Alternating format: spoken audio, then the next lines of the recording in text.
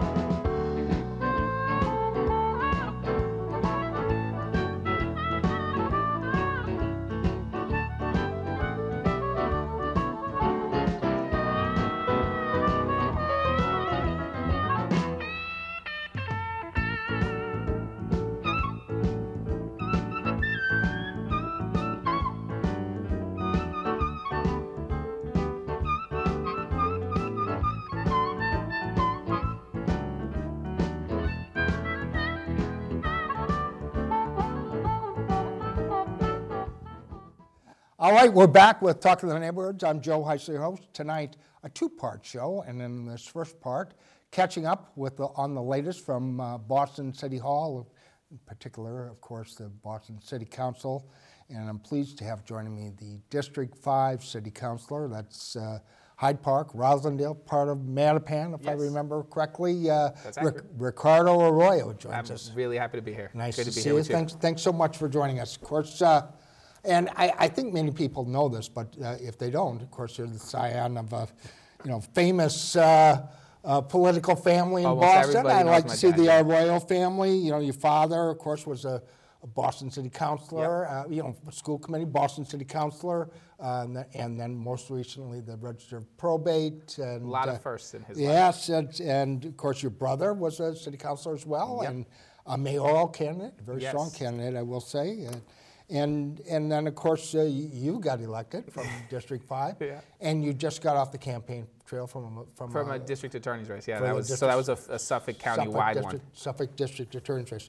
So, I mean, what do you think it is? What's inspired your family to be so active politically, to be so kind of committed to public service? I think there's a part of this that is like every immigrant story where you come to a place and it plays a crucial role in the development of your life and in your career and the ways in which you're sort of embraced. And in the city of Boston, my family first came here in the 70s from Puerto Rico. They came here for an education.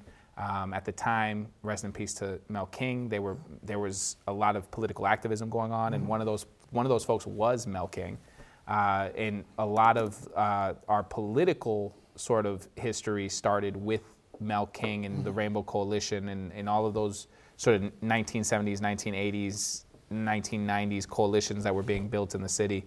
But the drive for it has always been this understanding that we can't really take material things with us. The reputation that you leave as an individual, the impact that you have on individual lives has always mattered more in my family. So when we measure sort of accomplishment, my sister's a Boston Public School teacher. She's phenomenal at that work. My mom was a teacher. Right. My other brother works with children who are in troubled homes, essentially, and works to sort of help them navigate those processes. People know my brother Felix, but my other brother works at United for a Fair Economy, working for living wages. And so what we were always taught is find a way to make a living, but make sure that whatever you're doing benefits people more than just yourself. And so we took that very personally. I actually wanted to stay away from politics. That didn't. You see how well that worked out?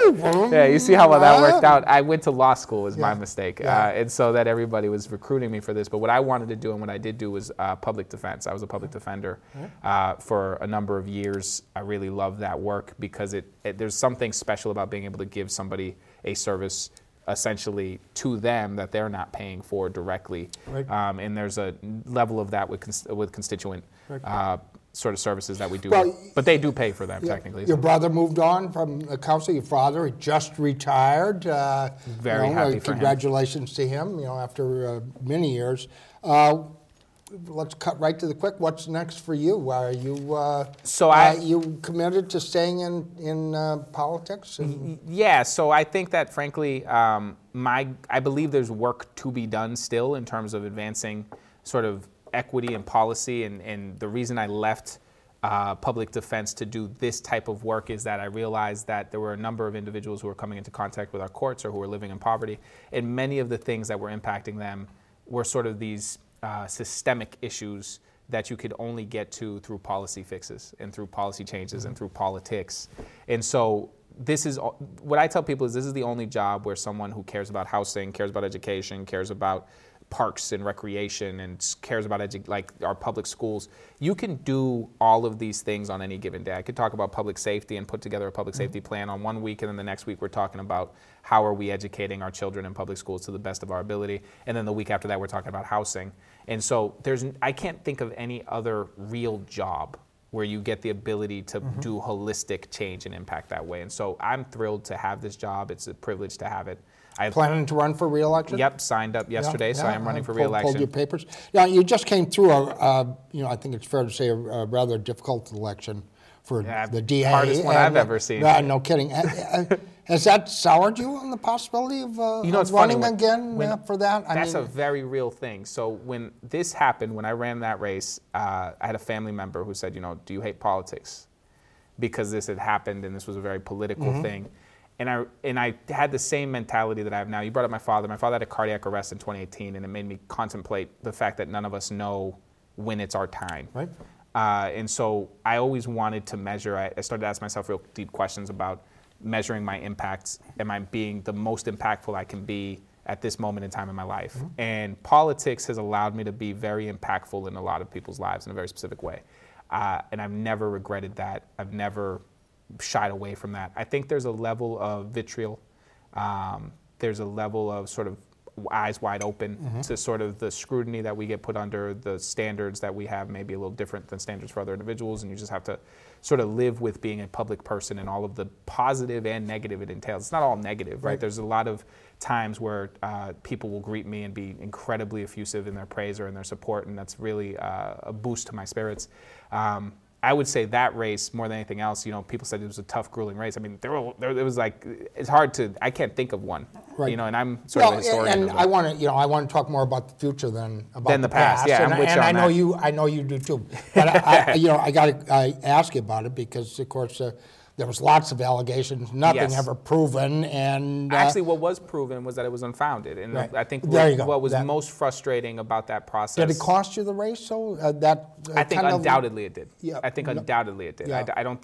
I think maybe with a little bit more time, we would have had time for that to penetrate, but we didn't get the documents until Labor Day weekend. So we weren't able to, that is the worst weekend. For folks who have lives, that is the worst weekend. That's when people are taking vacations, they're doing what they're doing. And so to penetrate sort of the noise, because there was a whole lot of noise on that, was incredibly difficult in that period in time. I think more time would have borne that out. I think even in the past 6 months, that's been proven to be true, that more time would have borne that out. I think it's undoubtedly that cost me that race. Yeah. Well, and it wasn't just that. I mean, you were, if I recall correctly, pulled off the redistricting committee, or pulled from as the chair. But I'm still very happy with the work that Councilor Brighton did. Right. And there was much ado about that, but wasn't the final map pretty much what you had It was originally. Councilor Brighton and Councilor Arroyo's map. Yes. Yeah. I mean, so I think the thing about much ado about nothing. I think the thing that I always try to remember in this work, and I think it's important for people in a generation, like in an age where, like, back in the 90s and early 2000s, you didn't know what your neighbors were thinking unless you spoke to them. Yep. And now you know what everybody's thinking all of the time. And I think part of what I always... Social media. Yeah, social media is Yep. everywhere, and and it can be very toxic in the way that it operates. Back in the day, you just had to worry about, like, what the comment section on a newspaper article looked like. And so what I always remind myself of is what matters to me is how people who know me personally know me to be. What's my reputation with them? Do they think that I'm working hard? Do they think I'm working in people's best interests, or do they think that I'm a bad person? And so I manage to make it through these sort of issues that I go through by making sure that the person who I am reflective of, I'm always aware of who I am as an individual, and that the people who are closest to me, if they're telling me something's off, then I know that to be true. But I made it through that, I think, in the most effective way I can make it through that, which was I know my truth. I know what was real. Chin up. Chin up. Yeah. You know, I think people go through experiences. I was a public defender. I think there's the saying, you can indict a ham sandwich, right? This was a situation where I knew nothing had happened in my life. Nothing had come from anything because I hadn't done anything to merit that. But what I found sort of telling for that race, it was a district attorney's race, is sort of how quickly we seek to judge people without the full sort of scope of information. Facts, and then how quickly, when we get that information, it's like, well, that was Tuesday's issue. Now we're on to something on Thursday. And so, like, that... What's Trump doing today? You know? Getting indicted, right? So, like, that was like an interesting... Another news cycle. Yeah, and that was weird to have, like, this, you know, it was the most important thing to some individuals for a week. And then it was not at all anymore once we got all the information. And so that was like a very complicated sort of thing to work through, and that did take some time. I mean, I had to work through that mentally with people that I love. I was going to say. Yeah, that was very difficult. You don't seem any worse for wear here, but... because I know who I am. Right. And so it's one of those things where if you know your truth, if you know who you are, if you know... There's nothing you can... Just because you say something about me doesn't make it factual. It makes it a thing you said.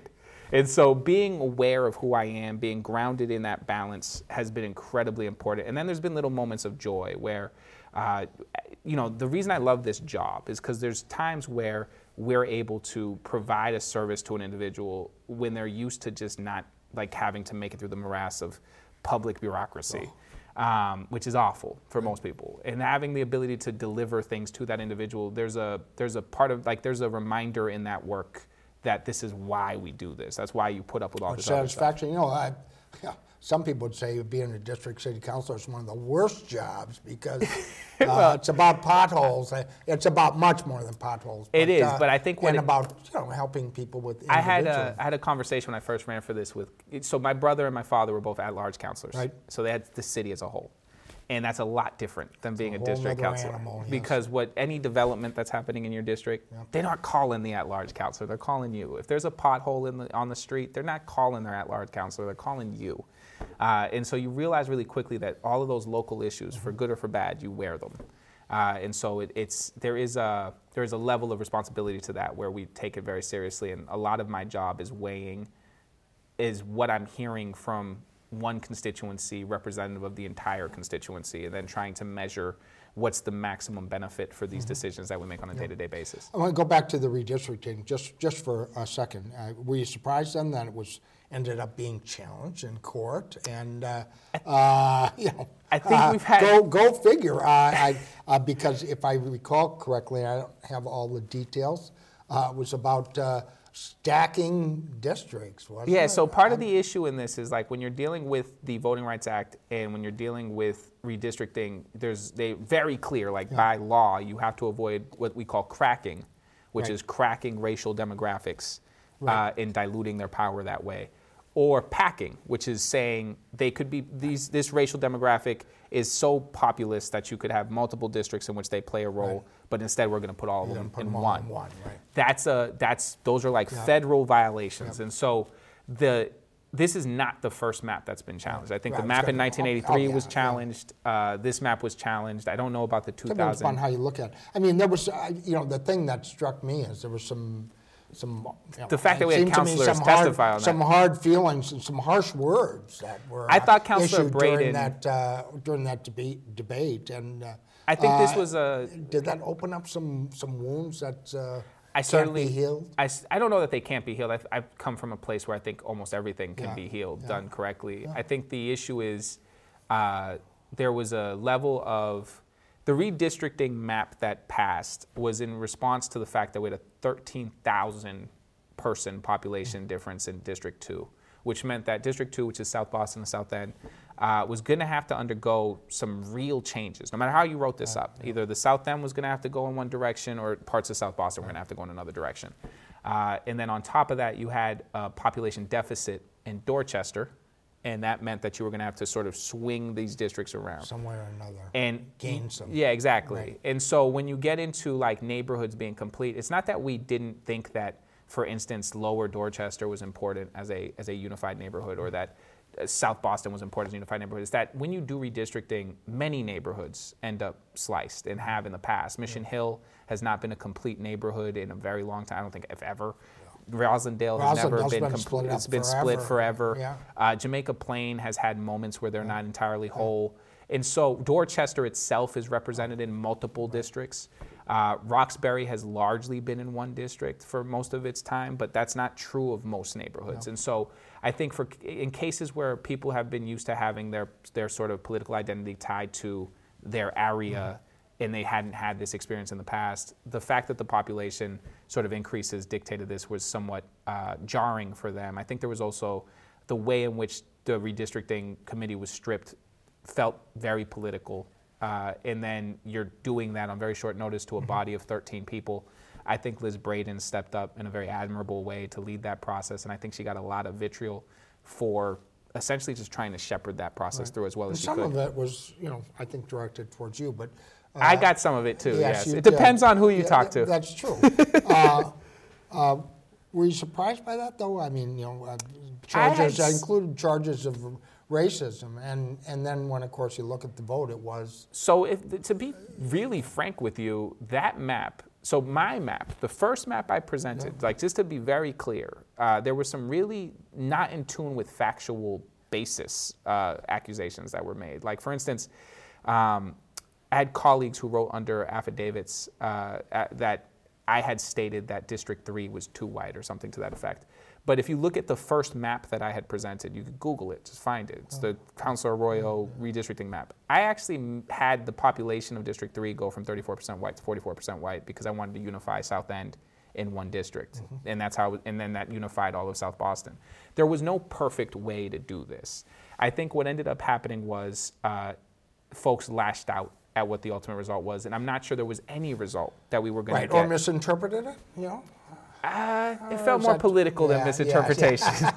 But I think I'm being a little too kind there. Yeah, I think that's more grace. Yeah. I think there was an understanding that, how do I poke on this? And I'm looking for someone to blame for this. And the reality is, we had 13,000 people. So when I go back to my district, somebody's got to be at fault. Somebody did this. That was him, right? And I think at the end of the day, that passed 9-4. It's a legislative body of 13. 9 of my council colleagues looked at this map and said, this is the best we can do.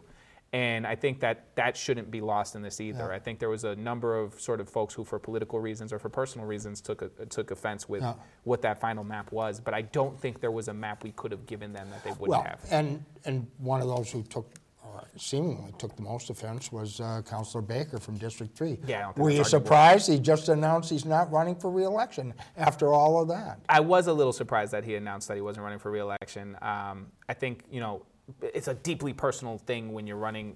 You do put yourself out there. I think people think that this is like just a decision you make, and then you're just like, I'm good.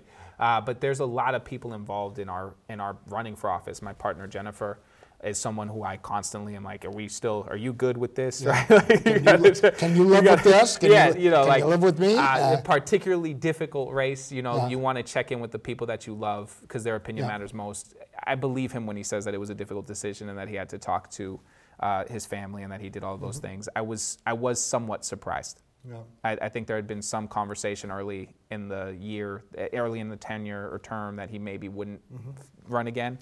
And then that seemed to disappear, so it was a little surprising. Yeah, so it came back. Well, how would you say the council's performed? I mean, some would say, now I'm playing a little devil's advocate here, that the council has gone I think the phrase I heard was loony left or something to words to that effect. That Some for a things body never that change. used to be pretty conservative, that a lot of people thought was too conservative. Some people say now it's too progressive. Is there any such thing as that? I think that's an interesting thing when people talk about divisiveness on the city council, right? I remember that there were councilors who had fistfights on the council floor, right? Like that this is like a, like this, the history of the council is one of the city, and the city has never been completely unified. And so if you have a body that is reflective of different communities and parts of the city, you're going to see some friction from time to time. I think the reality is, we get a rap in the press because sort of that there were things done in redistricting. For instance, Liz Braden was personally attacked. There were things that have happened that are easier to write about and sort of see and say, I know what that is. That's friction. But when you see the sort of things that we get passed, the things we get done, we got rent stabilization done in a month in terms of getting that out of that office. We've done this municipal stretch code. We have, as I'm the chair of government ops, we're going to continue to get big projects done throughout the year, and the vast majority of the body is working in lockstep. I think when you look at the body as a whole, I'm proud of the work we do. I think that there's more access now to those disagreements than there used to be. Is there too much in the way of identity politics now? People I think we being, used to hear this back in the day when and my dad was first running. I'm like, I just think a lot of this stuff is like, it's not new, right? So like when Mike Ross used to be the president of the city council, I remember when they used to have the Young Turks, right? That was, and then that was like a thing, right? And so there's always been labels for what has happened in every decade that the city council has existed. I'm sure if we go back to antiquity of like the 1800s when they first put this thing together, I'm sure we're going to find that there's similar issues. I just think that so there's a couple things. We have social media now. People are more accessible. It's easier to see when there are friction points. And it's, I think it's fair to say, it's definitely fair to say that the body is more representative of the way been the more city, representative of the city. way the city it's looks. never. And if you look at the demographics of the city, it's never been more representative. I mean, it's the most women, I believe, that we've ever had on the council. People of color. Most people of color. Until Lydia left, it was a majority of the council were people of color. It's a minority city. And even Gabriela Coletta, who replaced Lydia Edwards' grandmother, is fully Mexican. So like there's a level of cultural and perspective that people are coming with from the city. I think you have a number of folks who are actually from the city, right? Ruth C. grew up in Mattapan. I grew up in Hyde Park. And Brian Worrell grew up here in Dorchester. So there's like a level of life experiences within the city of Boston that are reflected on that council. I'm very happy that I have the colleagues I have. I think we work in lockstep more often than we don't, frankly. But I think that the times that we don't is more entertaining for press and for sort of coverage. And we've got just a few minutes left. And of course, we want. Yeah, we could do this. What about that? I got to ask you about what you're working on now. The NIPS ban? That NIP ban. So that's been NIPS, interesting. Whatever. Is there anybody opposed to that? I mean, yes, there oddly enough is. This is what I mean about like you can't get everything. So basically, liquor stores are very opposed, as you would imagine. But the reality is there's a couple things that I ran for Suffolk County District Attorney. And in 2021, my neighborhood in Hyde Park, Keep Hyde Park Beautiful, had collected 10,000 of these miniature single bottles. And this is a group of like 12 people. I see them all over. Yeah, they're everywhere. And they did this in like 2 months. And so I already knew that there was an environmental impact on these. When I was running for district attorney, I actually was speaking to former council president of Chelsea, Roy Avellaneda, and we were talking about opiate addiction and sort of the impact of opiate addiction. And he said, in Chelsea, we had an issue with alcohol. And I think you should look into that. And I said, well, what do you mean? And he said, well, we had a hearing where we were trying to figure out how often Narcan, which is what you use when someone is overdosing on opiates to revive them, how many times we had deployed that. And it was 230. But the police officer who gave us that information said actually our alcohol-related emergencies was 4 times that. Wow. So it was 1,000. Yeah. So then they banned miniature sales, and that number halved itself in a year. Last year, that number was around 220. Wow. The reason why which is like emergency-related ambulance or firefighter or police officer-related emergency responses to alcohol. In the city of Boston, that number last year was close to 8,000 people. Wow. that's medical emergency related to I alcohol. don't think people realize it. No, well, and I know several people that are working in substance abuse and I think the average person in the program or whatever. I think the average person doesn't realize the level of issues we have with alcohol consumption in a day-to-day basis. It's more normalized. But in this particular case, there was something really poignant that he said, which is he said, people are really upset when they see syringes on the floor because they recognize that that's indicative of another problem. Right. But nobody looks at the dozens and dozens and dozens of miniatures and singles that they see on a day-to-day basis on their commutes and says that's indicative of another problem. You got the votes to pass it? I do. And what about the mayor? What's she saying? So right now I'm working with the administration because this is technically an interesting piece of legislation where does it require home rule? Doesn't require a home rule, doesn't require an ordinance. The licensing board can do this as a regulation and for public safety and for public good. So same way we regulate. She could take credit for it if she. She would have to take credit for it. It would be entirely her. It would be. It was at her direction. So whether it happens or not is really indicative of whether or not Mayor Michelle Wu essentially signs on to this concept. But I think she's receptive to it. We're having conversations about how this would look. And just for folks who are like, well, this is sort of out of left field, what about the businesses? We already have close to 100 liquor stores and package stores in Boston that can't sell singles or miniatures. They already can't because we've already determined that they have these negative impacts on our neighborhoods. What I am trying to do is make that rule universal so that we are no longer dealing in a situation where some liquor stores are getting an economic advantage and where we're having this weird logic where a liquor store on that street selling singles and miniatures is bad for the neighborhood, but a liquor store on that street doing it somehow isn't. That doesn't make any sense. It's uneven, not an equal playing field. I think that's fair to say. We've got just a minute or two left. You also wanted a elected school committee. How's that going? It's not right now. I guess that we passed that. That was another thing that we got passed. That was a promise to voters. They had voted enthusiastically for an elected school committee. Ultimately, that does require a home rule petition, and the only way so that's what we sent to the mayor. But the only way a home rule petition gets to the State House is if the mayor signs it, and she declined to sign it. And so, were you surprised by that? Somewhat. I mean, she's touted herself as a real somewhat. She'd been very public about supporting a hybrid model. We were open to a conversation on a hybrid model, but ultimately, when she did reject it, she said now wasn't the time for any change to the body. And so I think there's a level of surprise sort of to what that timeline might look like. And I have real personal history with the school committee. Obviously, my father ran for it when it was an elected body. He lost. He actually did not win. That's right. But then he was appointed to it by Ray Flynn. By Ray Flynn. And so he was also the first the first school committee president at one point, and that was most of my upbringing, was hanging out at the school committee chambers and watching how that all worked. I have tremendous respect for our appointed members of the school committee because they do a lot of thankless work and thankless hours of work. But I also know that as a body, they don't have the independence that they should have. So you're not giving up on that? No, I firmly believe that our schools would benefit from an elected school committee, just like every other municipality in the state of Massachusetts. We're the only one who doesn't have one. And will you come back and talk about that? Because I'm happy to talk about that. I love talking about school stuff. And well, that's like my family's passion is schools. I know. So I'm down. Unfortunately, we're running out of time. If you want me back next month, I'll be back next month. I appreciate Ricardo you having me on. Arroyo, District 5, Boston City Councilor, and running for re-election. And, yes, running for re-election. Do you have an opponent? Hope to earn your support. I think I do, but I don't know. We can't pull paperwork until May 2nd. Technically, you sign a statement that you're running, but you can't get the signature collection until May 2nd. So I'll know when all of that sort of sorts itself out. I might have more than one. I don't know yet. We'll find out. That's right. Anyway, thanks for coming in and talking about this. Appreciate you having me on. Nice having you here. When we come back with more of Talk to the Neighbors, we'll change gears. Still all politics, as is our usual want. But a little different vein. Joining us, political strategist Jason Cincotti joins us. And stay tuned. We'll be right back. These small bottles of alcohol, also known as singles or nips, may be taken off shelves of liquor stores across Boston.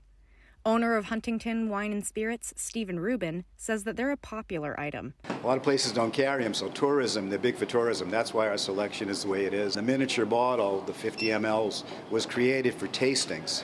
Basically, before you buy a $60 bottle of something, this is really a tasting unit. City Councilor Ricardo Arroyo says that banning bottles under 100 milliliters would benefit those with substance abuse issues and would help keep the city clean.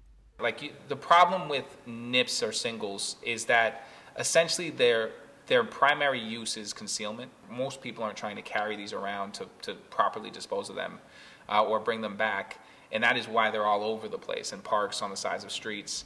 He says that in his neighborhood, a group picked up 10,000 miniature bottles in just 2 months. But Boston resident Benjamin Zach is skeptical that banning these bottles will solve either problem. Yeah, it's small packaging increases litter, it's bad for the environment, yada yada yada. But the same thing with straws and cups and all these other things. And as far as the argument about it, preventing people from having concealed alcohol, it really doesn't. Stephen Rubin thinks that there are better solutions than a ban. The key to the answer and the solution to this is recycling.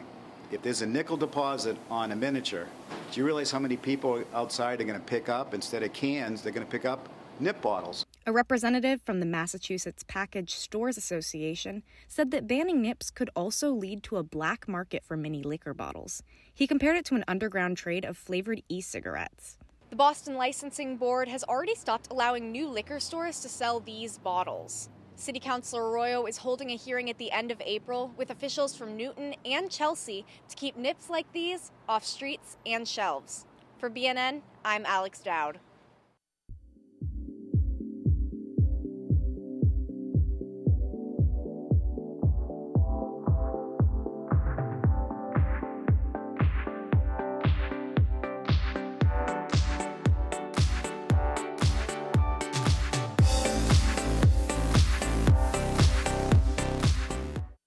What do an aerospace engineer, cancer immunologist, and bat scientist all have in common?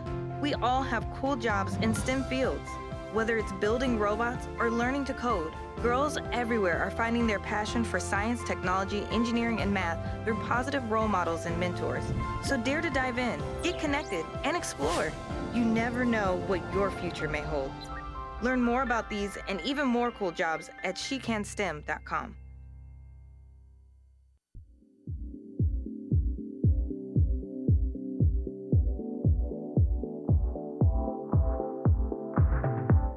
All right, we're back with more of Talking the Neighborhoods. I'm Joe Heiser, your host.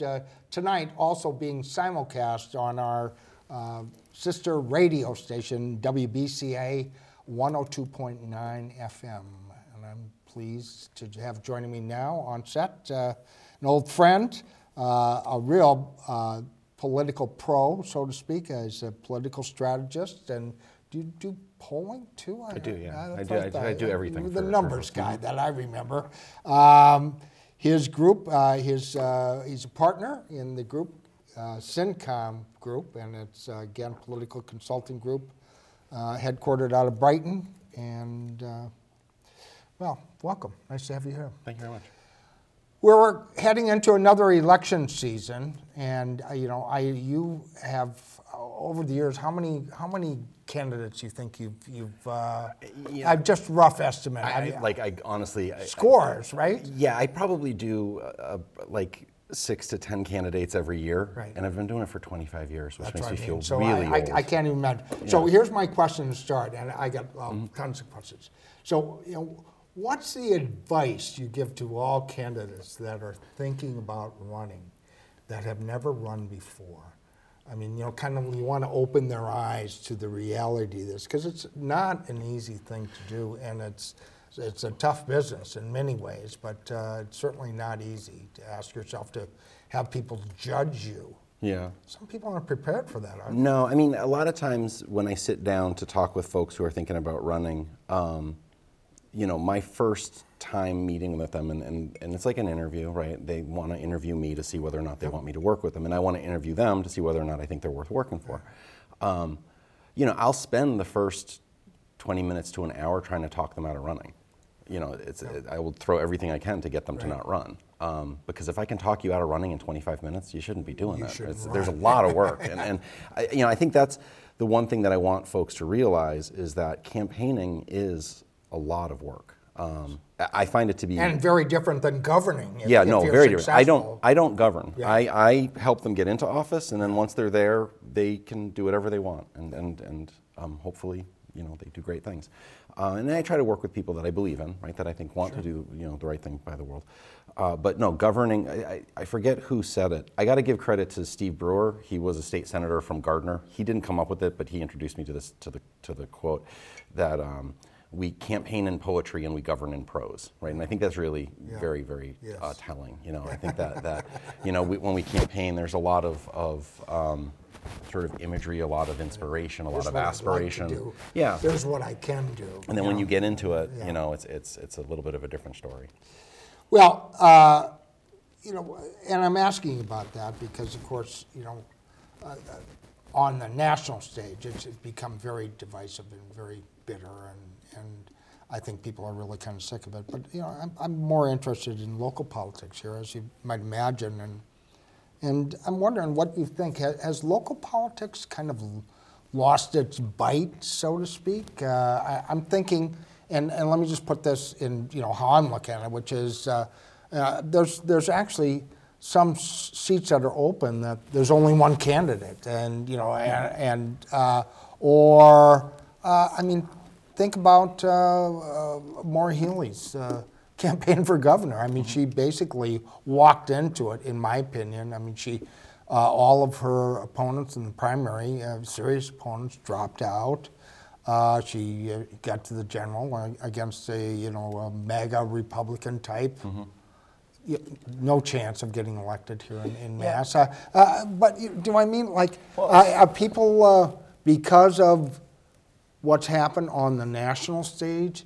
Has it kind of soured people on the idea of public service, or about running for office, or about putting themselves in that kind of position? I think it definitely has. I think that the level of scrutiny that candidates get definitely does turn people off from running, because why would they want to put themselves out for that? We were just talking about Ricardo Arroyo. I mean, he had that race for Suffolk DA. That was nasty. And somebody who looks at that race says, why would I want to put myself in that position? Why would I want to sort of have that kind of exposure for me, for my family, for my friends? So I certainly get that. I feel that there's really two different issues that you were talking about when you're talking about local politics, and then you talk about sort of like the Maura Healey race. The Maura Healey race,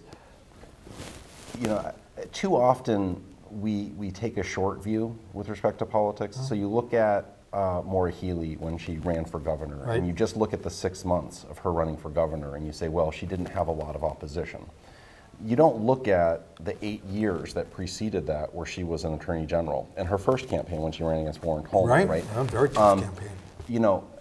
All of that builds. None of this happens in a vacuum. So when Maura Healey decided to run for governor, she brought with her all of the work that she had done as AG, all of the support that she had garnered as AG, a track record of what kind of elected official she would be. I was actually talking to a friend about the governor and sort of what kind of governor she'd be, and I said, look at what she did as Attorney General, right? Like, a lot of people say, well, we're not sure what kind of governor she's going to be. Is she going to be, always going to the extreme left, or is she going to be, what kind of Democrat is she?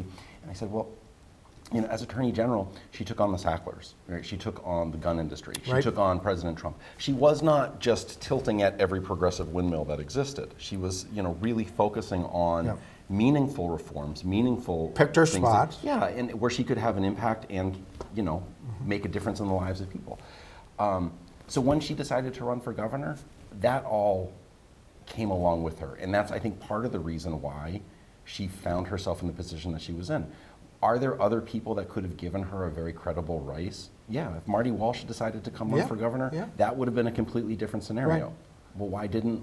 Or if Charlie Baker decided to run for another term. Why didn't those things happen? Well, I think they didn't happen in part because of all of the work that she had done to get her into that position. It built up a lot of support.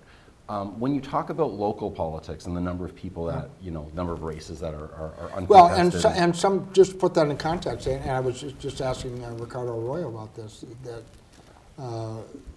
some people say that Boston politics has gone, loony left, has gone too progressive, if that's even possible. I'm not sure, but whatever that means.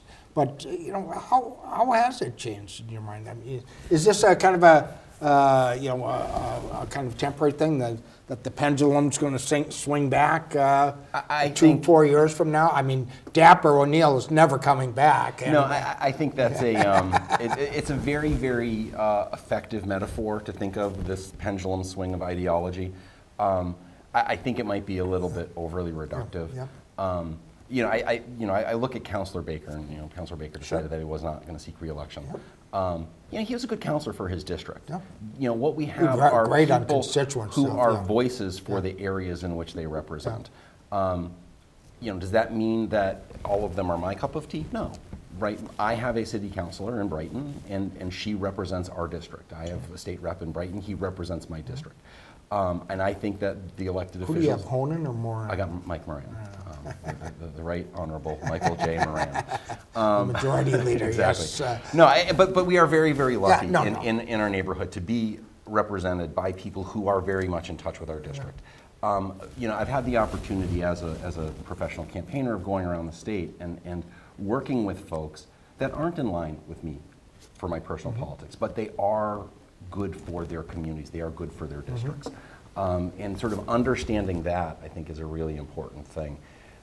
That's where you're going to see this notion of a pendulum shift kind of fall apart, because you get outside of Boston, you're going to find people that have sort of a broader view of sort of what political priorities should be. And what we will find is that the electorate is constantly evolving. It's constantly trying to figure out what does it want. Well, what's happening in Boston, your opinion? how has it evolved? I think it's evolved in that. And that's a purposely broad question, but I think people are finding their voice, and they're finding a power in their voice, and I think that's necessarily a good thing. When you say people, you're talking about voters? Voters. I think segments of the electorate, and I think particularly people who have felt disenfranchised, people who have not felt like they're part of the political process, are finding their voice and they're finding their power, and that's a good thing. I worked with Mike Capuano when he ran for Congress, and Ayanna Pressley ran against him, and Ayanna Pressley won, and that was an incredible race. That was a very good race, and you never want to lose, but if you're gonna lose, man, what a great way to lose. Right. You put it all on the table. And when Congresswoman Pressley, won that race, like 50 to 60,000 people came out and voted that honestly had no business voting. And what I mean by that is they didn't exhibit any sort of past history of voting to suggest that they would participate in this. So you saw people get engaged. You saw this great outpouring of people taking action and the results that it could have, right? So when we see what's going on now in the city of Boston, I think that is just the natural next step of people finding their voice, people saying, you know what, I want to be represented. And we will see if the folks that are getting elected are going to stay elected. Are they going to continue to hold their positions? But is there too much emphasis on identity politics, in your opinion? 5 of the 6 constitutional officers that were elected were women. Maura Healey's gay. There is, on Boston City Council, you talked about the voters that turned out. I think a lot of them were people that voted for Ayanna Pressley were people of color. Well, but that's a district that is very much designed for that. Was drawn that way. I think identity politics. Or is that overused too? It can be seen as overly divisive, and it can be overused in certain instances. Women, gender as an identity politic. Women don't vote for women. They should. As something to rely upon for identity politics, if you're relying on women to vote for women, you're not going to win the race. I tell every female candidate I work with that more women should vote just based on gender, because there are plenty of guys who are voting against women for that reason. But to rely upon it, not like ethnicity or or race or any of those other features. Those tend to have stronger identity politic pulls. But when you look at Congresswoman Pressley and her victory, she didn't just win because of the black vote. That certainly helped. What I think we saw with her election was honestly a district-wide itch for a change, and then a significant performance by younger voters. And by younger voters, I'm not talking about college-age kids, but the young professionals, 25 and to an 30. inspirational candidate. Yeah, I mean, no, I think, and don't get me wrong, she was a top vote getter for the at-large Boston City Council, but I don't think anybody kind of saw coming. No, not the way that it came through. Yeah. And it was the right time, it was the right candidate. Yeah. I mean, these things all came together for Congresswoman Presley. And she did a great job, and I think she's done a great job as a Congresswoman. I'd also say that, Mayor Wu is sort of another incarnation of this. She is not, I think, what most people would, have in mind for the mayor of the city of Boston. But she is definitely spoken for, or she represents a need within the city that needed to be filled, that people were looking for something, and I think that Mayor Wu has been one of the most impressive elected officials that I've had the pleasure to work with and to see, because she does tackle big ideas, and she also handles small things, right? And I think there's that kind of... She's incredibly bright. Yeah, There's no doubt about it. And I don't mean to cut you off there, because continue that. But some people say, well, she's has a very aggressive agenda, progressive agenda. I think that's fair to say, but she's out there on a bit of a political limb, because if things don't go her way, who knows, comes back. And I'm thinking of the Chicago Mayor Lori Lightfoot. One term, she got got bounced, and she's still in office. Don't get me wrong, but she didn't finish in the top two.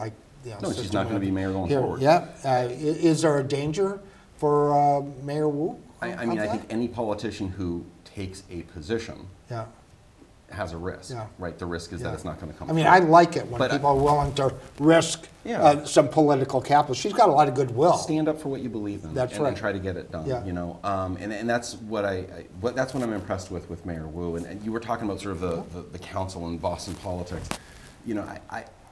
I personally think that constituent service, sort of where the rubber meets the road, is critically important in municipal politics, right? I want city councilors to work to make the city a better place, but I want also to make sure that our neighborhoods are cared for, that they're expanding opportunities in the parks and in the schools and in the libraries, and picking up trash and cleaning potholes, right? But just really where the rubber meets the road. So it counts for something. I feel that the council does tend to aim for a higher altitude with some of the things that they want to talk about. And that's not to say that that's not important, but at the cost of the small things. And that's where I think Mayor Wu does a really good job, in that she's able to hit the small things and the tall things. Okay, we got to take a short break, and we'll be right back with more of Jason Cincotti. Matchsticks, matchbox, matching tie to matching socks. You don't know why, but you're really special to match point, match game. You and I are not the same, but I can tell that you're really special to me. There is something I can give to make you laugh, to help you live. We're the perfect match, and you're really special to me. We're the perfect match, and you're really special to me. When I was your age, I was just like you, fascinated by stars.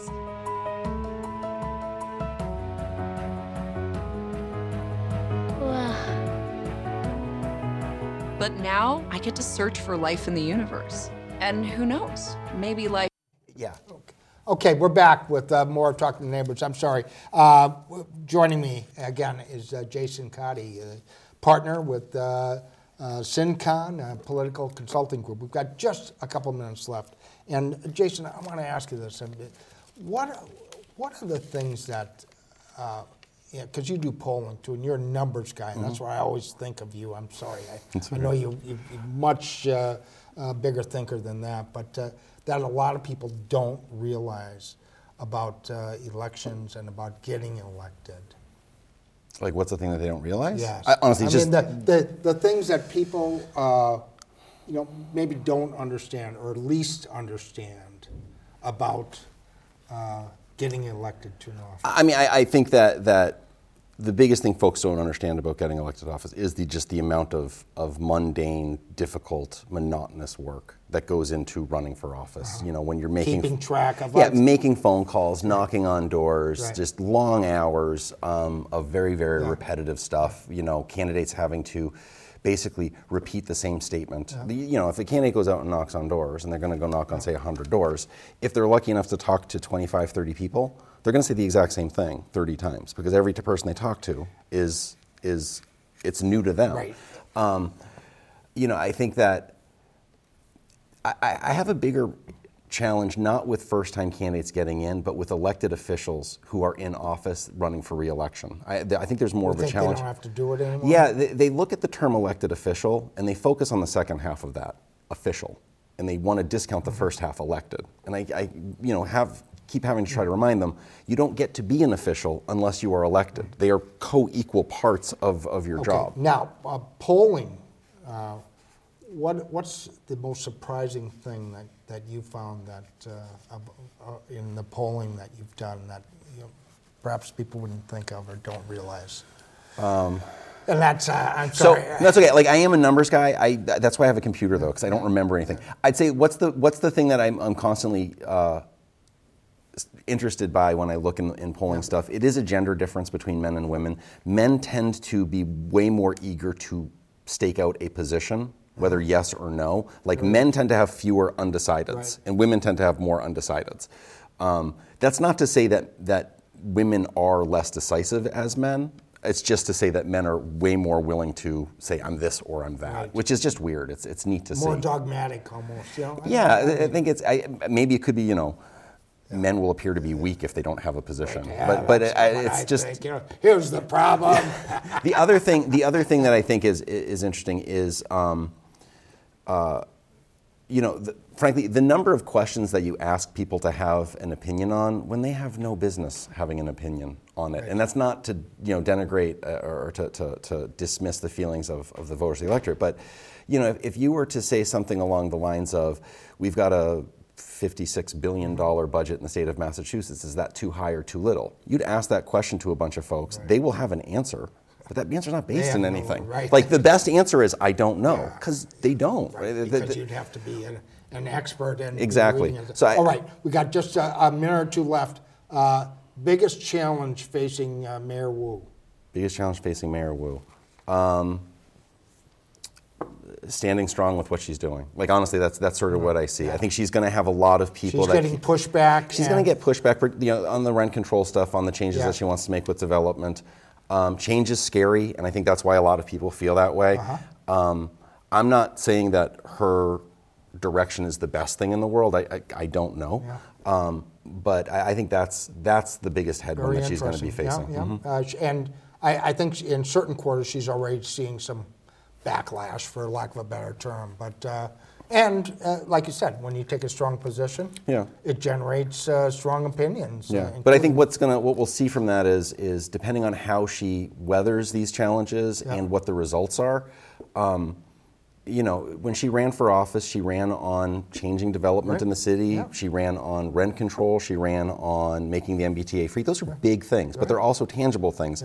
And she has set herself up. Tough to accomplish. But if she accomplishes one of them, or if she accomplishes two of them, man, that's a great place to be for re-election. All right. And Governor Healy, her biggest challenge?